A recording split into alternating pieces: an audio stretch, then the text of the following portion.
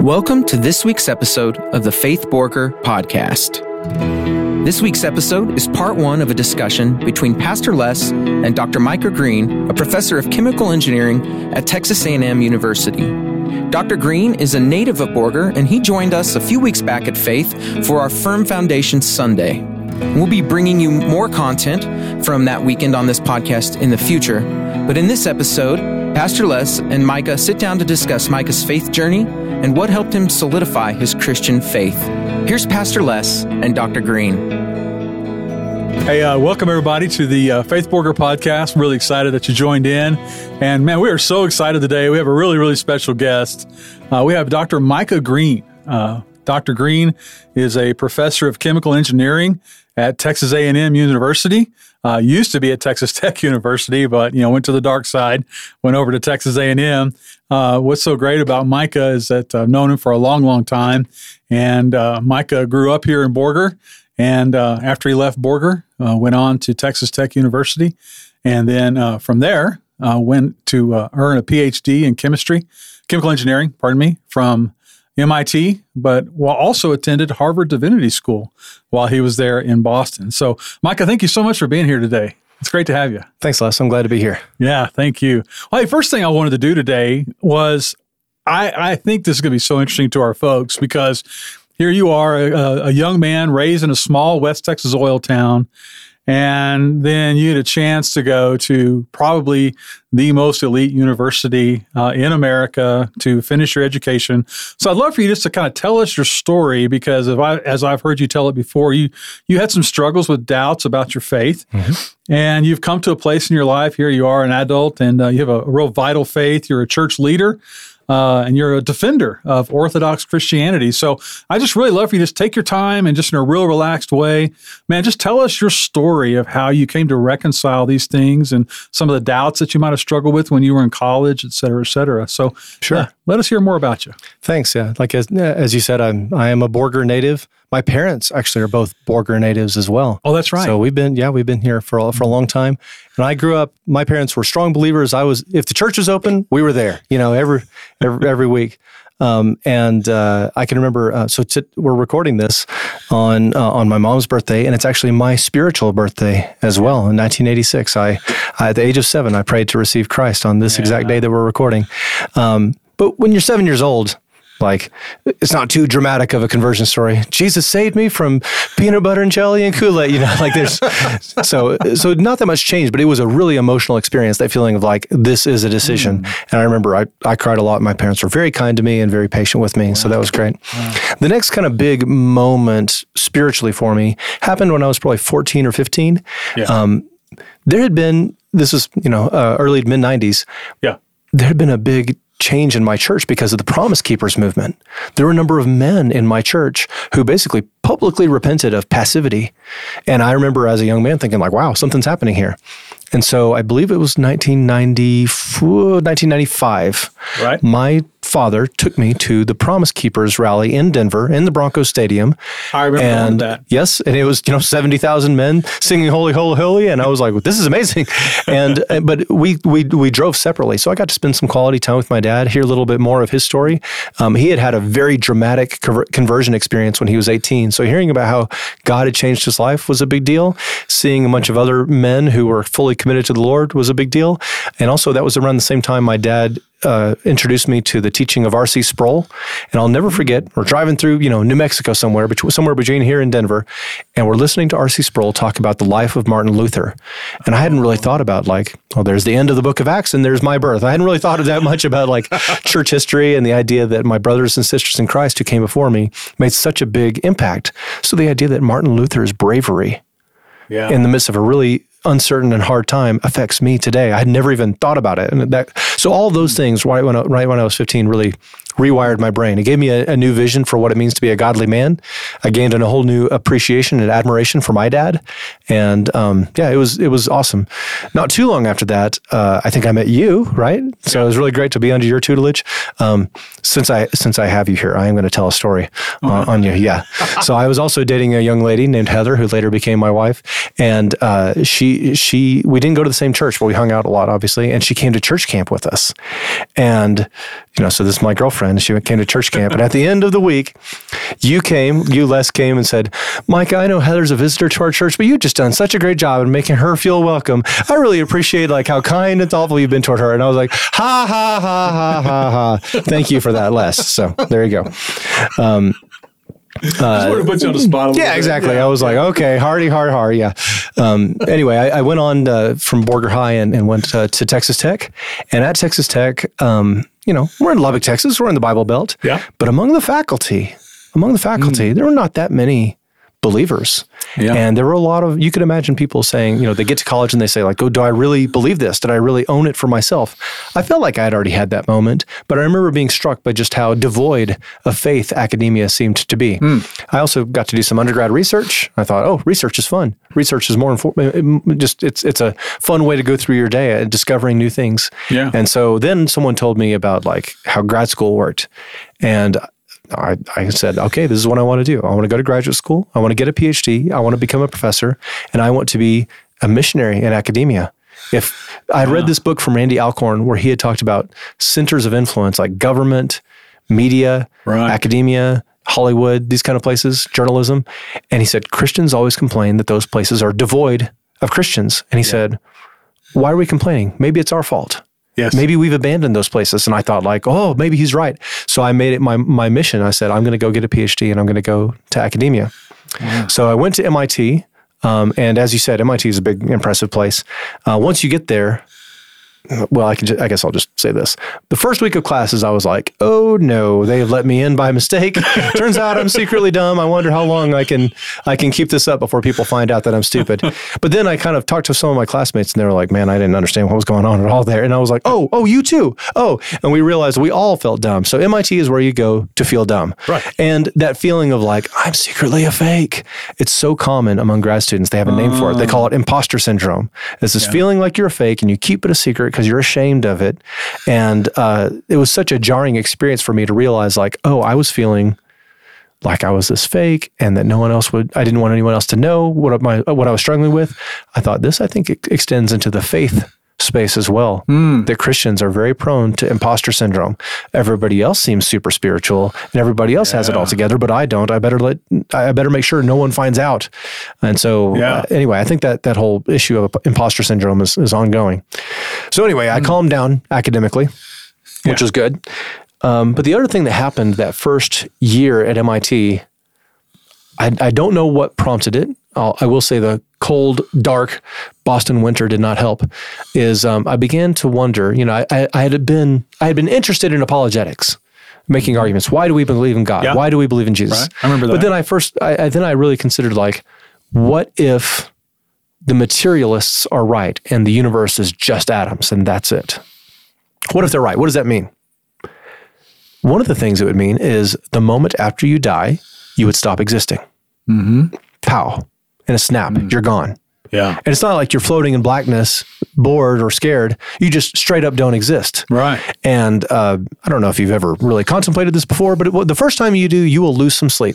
It is very scary. The doctrine of annihilation. Yes, exactly. The idea of angst, existential angst. And there's kind of a double whammy of like, oh, that's horrible. Oh, if that's true, there is nothing you can do about it. I mean, absolutely nothing you can do about it. And I had this feeling of like, oh man, I don't want that to be true. Oh no, I don't want that to be true. What if I believe in the things I believe in because I want them to be true? Oh, wow. I want to have an afterlife. So therefore I want to believe this. Yeah. So I got really freaked out. I got way up in my head about like explaining away my own beliefs. There's all these reasons I would want to believe that Jesus loves me and that Jesus has redeemed me and that there is an afterlife. And I'm guessing you're 21, 22 years old? Yep, 23 years old at that point. Probably the first time you've been far from home. Yep. Did you feel like there might have been like an emotional component to some of that? Like, I say solitude is bad. Okay. The more your like community helps you to not be up in your own head and be able to have a sounding board. So solitude is not great. And so getting connected with Christian community at MIT and at a church up there was helpful. And there were several things that kind of finally pulled me out of that. Honestly, one was reading fiction. This will sound confusing, but I started reading a lot of Tolkien. Oh, and I remember thinking like, the real world is kind of like this. It's a story. It's interesting. It's creative. If the world were just atoms and that's it, with nothing behind it, I think it would be a lot more gray and a lot more drab and a lot more boring. The real world functions much more like a story with an author. Yeah. And so that was very helpful. I also, just on the apologetics side, finally started asking myself some good questions, which is like, to explain away someone's beliefs by saying, "Oh, you just want to believe that." That takes no evidence and no work at all, right? Any skeptic, any fool can be a skeptic, R.C. Sproul says. Yeah. So you actually have to marshal an actual argument as to why they believe what they believe is false before you can explain away their beliefs. The other thing that happened is I finally had the realization of, if I am just a biochemical soup, if I'm just made of atoms and nothing else, then why am I listening to myself?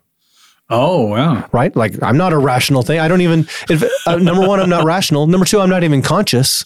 I'm just a biochemical soup, no different from a computer made of meat. But then I thought, like, wait a minute, you're conscious. You're conscious right now, dummy. And then that was it almost happened overnight where I thought, like, if you pursue materialism, it will lead you to conclusions that are not true. And then I thought, like, okay, good. I'm going to leave that behind. And I came out of that season, and that was really helpful. Wow. That's really fantastic. And so, how long do you think that season lasted for you? A good 6 months. Really? Yeah. That long? Goodness. Right. And I wish I could say this is all intellectual and rational, but the reality is we are affected. What we find plausible is affected by all kinds of factors, including our church home, how we're spending our time, the amount of light there is outside. Yeah. Even things like that. Like the world seemed a lot sunnier when it was literally sunnier in the Boston spring. Yeah. Which I guess really kind of helps me understand why so many people struggled so much emotionally during COVID. Absolutely. Because, there again, the environment shapes our thought life. And one mistake I think I've made over the years is sometimes when I think about questions of apologetics and how do we argue for our faith, most of my arguments were for Vulcans. People with no emotions. They're just rational, purely rational, and I try to appeal to their intellect, and that's it. But real people are not like that. They are emotional, and what we find plausible is affected by what's going on in our lives, by our own experiences with family, with church. All those things affect what we find plausible. Wow, that's fantastic. So then let's carry on just kind of telling your story. So there was that dark 6 months at MIT. But you also made the choice to go to Harvard Divinity School while you're working on a chemical engineering doctorate at MIT. That was it. Kind of started as a lark. We had to do a minor in something other than chemical engineering, and most people would cheat and do like, I'm doing a minor in applied math, and I'm like, that's the same thing you're already doing. Don't. But then I found out that we could cross-register between MIT and Harvard with ease. It was very easy, and I said, like, well, let's do something totally different. So I chose to do a minor in early Christian history at Harvard Divinity School. It was just a few classes. It was not a big deal, right? And considering how much of my work day in, day out was engineering, Harvard felt like a break. It was like, oh, this is fun. It's fun to go to this class. But I mean, Harvard's a pretty post-Christian, spiritually dead place. Harvard Divinity School is. I'm sure. Most of my fellow students didn't know their Bible, didn't believe in God. And I was like, what are y'all doing? And they were like, hey, engineer, you really know your Bible. And I was like, y'all need to brush up a little bit. What are you doing?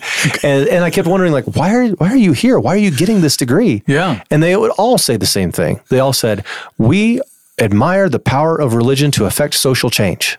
Wow. We admire someone like Dr. Martin Luther King Jr. And I was like, right. But what made Martin Luther King Jr. who he was his belief in God. You don't get the social change without the belief in a God of justice. And I don't know, they didn't see that. That's amazing. So that was rough. So this is a little off topic, but so a student at Harvard Divinity School, what's their career path? Where are they headed to? What are they going to go do? Nobody knows. Okay. There's no good answer to that question. Yeah. They'll be in debt. Incredible. And so you finish up at MIT, probably the world's only chemical engineering and church history major. Then from there, I think, is that when you went into academia at Texas Tech? Is that right? So I spent a couple of years at Rice as what's called a postdoc. A postdoc is kind of like an apprentice professor. I see. And those 2 years at Rice were really sweet, and there were several faculty there who kind of took me under their wing and mentored me, and it was great. And then I moved to Texas Tech in 2009, and it was great to teach at my alma mater. I will warn you, academia itself is a little. It's a little over the top, just in the sense that it's very competitive. And so if you're trying to get an academic position or if you're trying to get tenure, you're competing with people who are willing to have a terrible work-life balance. Oh, yeah. And so it's like, well, I guess I have to have a terrible work-life balance too. And so that was hard for me to say, like, I am going to have a good balance, but still be competitive for funding and for publications and teaching and things like that. Yeah. So that was hard, but things worked out really well. I got super involved with the church there in Lubbock. I became an elder there, and the Lord blessed me in my research and in my funding. And right around the time I went up for tenure, it's quite common for people to move schools when they go up for tenure. Tenure is a weird thing. It's very weird. It's almost like either we pick up your option in perpetuity or you're fired. Like, those are the only two options.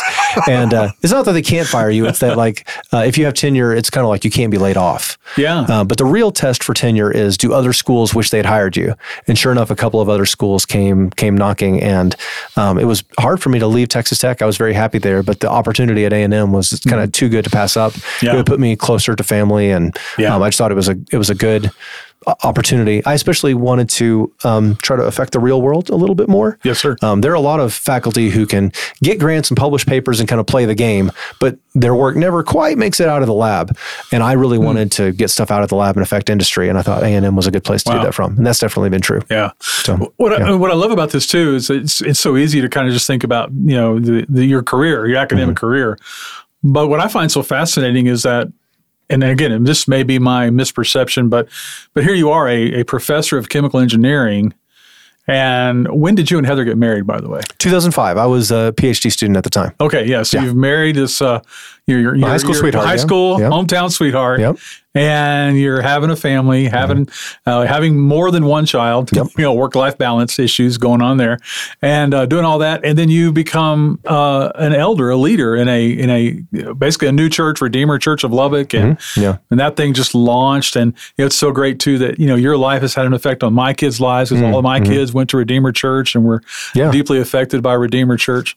So how did that come about for you? Like, when you get out of MIT and Harvard Divinity School and all the things you face there, then you're like, I'm going to be a church leader. Yeah, that's a good question. I mean, a lot of that really comes down to one of my mentors, which is Dusty Thompson. Dusty is the lead pastor at Redeemer, has been for a long time. Dusty was a college pastor in Lubbock when I was a student. And so he took, he mentored me and kind of did the spiritual equivalent of slapping me on the shoulder and saying, I believe in you. You can do it. He has a real coach's mentality. And having an older guy say, like, I believe in you. Whatever you're selling, I'm investing in you. Like, that really meant a lot to me. So when I came back to Lubbock and Dusty had started Redeemer, I was like, whatever's going on here, I want to be a part of it. Yeah. And I mean, to this day, a lot of West Texas has really been affected by that church. It's incredible. Just the different church plants that have popped up, and the number of young pastors who have been mentored by Dusty and affirmed by Dusty in the same way that he did for me. Yeah. Like, if we just try to get all the guys in a room and say, all right, how many young leaders are where you are because you've been affirmed by Dusty Thompson, it would be a very big room. Right. So, right. Yeah. No doubt. No doubt. And so, you talked about work-life balance a moment ago, and and my sister, was a counselor at a Division I university, and she said it was one of the hardest things she's ever done in her life, just because she said, by and large, the professors at her university their lives were a mess. Yeah, and she's trying to help them navigate through some really, really hard life struggles. I'll be honest, like, when I talk to colleagues, it's hard to talk about spiritual things with your colleagues, especially since a lot of my colleagues are not from the U.S. So if I try to talk about religion, they say, like, well, you're a Texan, you're a Christian, I am from India, I'm a Hindu, the end, no more discussion. So most of the actual real spiritual conversations have come about between my colleagues in academia, more on topics of maybe work-life balance and the fact that we all have this propensity to make work an idol. So I'll just give you an example. Like, every professor knows somebody who threw away their marriage in order to move up a little higher on the academic ladder. I'll bet. Everybody knows someone who did that. We all know it's foolish. We all know it's foolish to make your goal in life that other people think you're smart. And yet we still do it. Yeah. And so even people who are not from a Christian background can look at that and say, why do we do this? That's an idol. And so most of the real, legitimate spiritual conversations I've had with my colleagues have been around that issue, which is everyone knows that pursuing human applause, other people thinking that you're awesome and you're smart and successful will never actually satisfy. And we all do it and we know that it won't satisfy. So what do we pursue instead? Yeah. And that's where Jesus comes in. Wow, that's so good. So what do you think for you personally kind of gave you might say the wisdom and or the strength to say, I'm not going to go down that path, but I'm going to go down the path of more like my mom and dad, where, hey, I'm going to be a family man. I want to be a leader in my church. I'm going to be an elder in my church. I'm going to live that life. Yeah, I think through the years, anybody who's in academia always has that lurking idol of like, your idol is other people thinking that you're successful or smart. And I mean, this is a battle I have every day where you have to say no to that. Say, that's not satisfying. That's not what defines you. If what ultimately defines you is the fact that Jesus was willing to die for you, that Jesus loves you, that's what gives you meaning. That's what gives you validity. And you don't have to prove yourself to anybody else. That conversation happens all the time. And I appreciate the fact that we can talk about that pretty openly in academia. Like I tell my chemical engineering students right now, this happened just a few weeks ago in class. The first day of class, I said, everybody repeat after me. You are not your resume. And they did. And it's because nobody ever says out loud, you are your resume, but students are constantly getting that implicit message of you are your resume. And so I think it's the job of Christians to see the idols where they are and call them out. That's part of what it means to be salt and light in an institution. Wow. Fantastic. Well, that kind of brings me to my next question, and I appreciate that so much. So those of us who have been sending our kids off to college the last few years, there's a lot of angst about that because we have this impression, and maybe it's a misperception, but that there just aren't very many people who have what I would call an orthodox Christian faith in academia. And that if you do have orthodox Christian beliefs, that at the very least, you'll be mocked and ridiculed for it. Is that perception or reality? Or is it really true that in academia there's a hostility to Orthodox Christianity? Yeah, I guess I have to preface this by saying I am probably very spoiled in this regard. In chemical engineering, people are kind of like, does your stuff work? Okay, good for you. Like there's not a lot of ways for my faith to create hostility for me in regard to like how people assess my work. They like just look at my work and say, it works, so therefore it's good. And so I don't encounter a lot of hostility in my circles. I can tell you also, I have the privilege of being at Texas A&M, which is one of the more Christian-friendly universities I've ever seen. I've, for a long time, been very involved with the Christian Faculty Network at A&M, which I think on our listserv, we have over 200 people. And so there's lots and lots of believers among the faculty at A&M. But one thing you can do is you can go down the list. I actually have a list. I can look at people who are in the Christian Faculty Network by department, and you start realizing like, oh, not all departments are created equal in this regard. Yeah, if you're in engineering and you're a believer, that's okay. If you're in business and you're a believer, no problem. Right? The longtime dean of the business school, Eli Jones at A&M, is a strong believer, an amazing man. Right? And so those are fields where it's like, if your faith is not really an issue. But in other fields, you and I talked about something like anthropology. Humanities. More in the humanities, it could be an issue.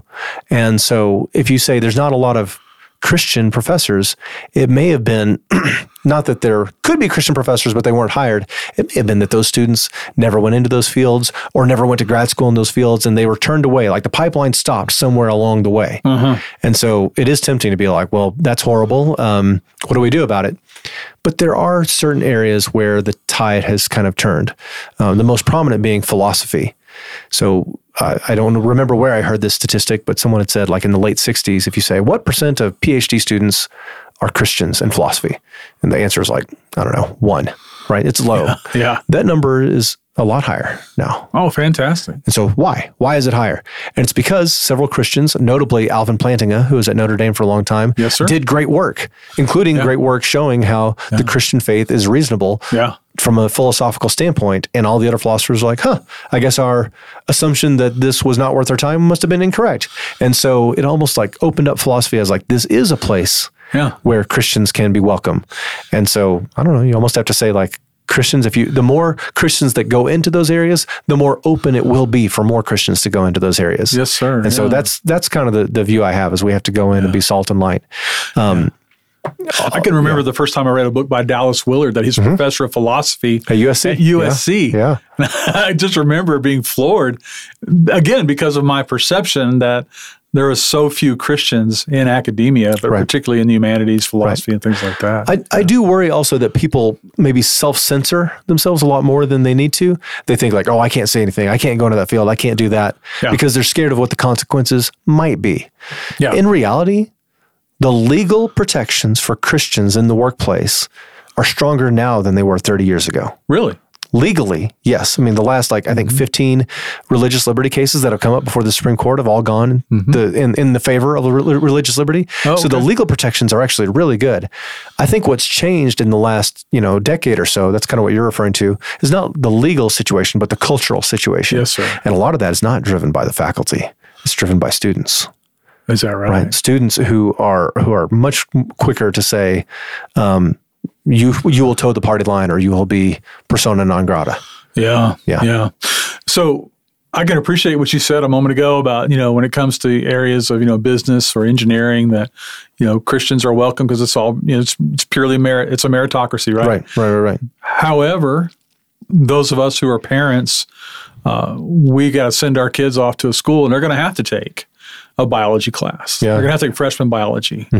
And they're going to have to take, English literature and things like that. So just from your vantage point as a college professor, what kind of advice would you give to parents to prepare your kids, even if they're going to be a business major, they're going to have to be in some of those classes. How do you kind of prepare your kids for that environment, or you might say also the social expectations? Okay. I think what jumps to my mind is there's kind of two different postures you can take toward the outside world. One is combative, like this is an opponent, I'm out to defeat them, or I'm out to avoid their attacks, that kind of thing. Yes, sir. I think it might be even better to have a tone of more quiet confidence. So let me give you an example. Yeah. So I'll be super honest, right? What's the rage on college campuses these days? It's anything relating to social justice, right? Oh, so your English class and your anthropology class and your philosophy class, that's all they talk about, right? And so I know a lot of Christians, especially if they trend more conservative, are super annoyed at this. Yeah. Like, oh, how do we stop this? How do we not teach about this or not hear about it? But a confident posture that says, like, I'm not threatened by all your weird social justice stuff. A more confident posture would say, like, interesting. So you're after justice. Why is that? Why is it that that we think that humanity needs to move towards a situation that's more just, that treats all people with dignity, that tries to create a society that doesn't denigrate people? Some of, even if their methods are illiberal and wrong, a lot of the goals of the social justice movement, you can understand where they're coming from. So if you say, let's find some common ground, but then figure out, where does this idea of human dignity and value come from? It can't come from science. It can't come from a materialistic view of the universe. That's right. In reality, this view of humans as valuable, who have rights and deserve justice, actually comes from Jesus.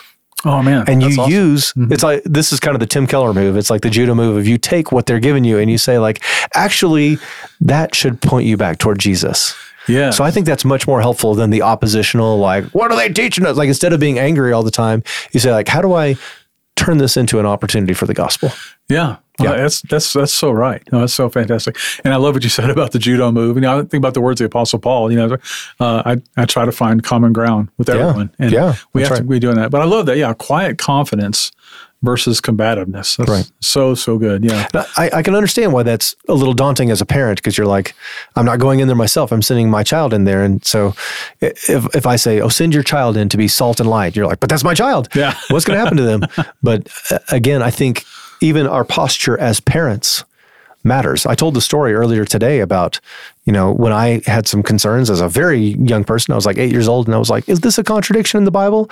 And my dad, instead of freaking out and saying, don't ask questions, he said, you can ask any question you want. The Bible can take it. Yeah. And the confidence matters a lot. It says, like, we don't have to be scared. We don't have to be worried. We're not coming from a position of weakness where our faith hangs by a string.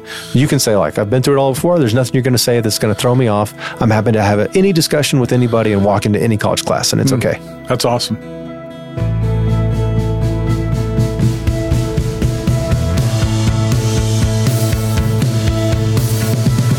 Thank you for joining us today on the Faith Borger podcast.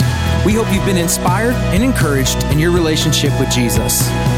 If you enjoyed today's episode, please consider subscribing on Apple or Spotify podcasts, leave us a review, and share this episode on social media.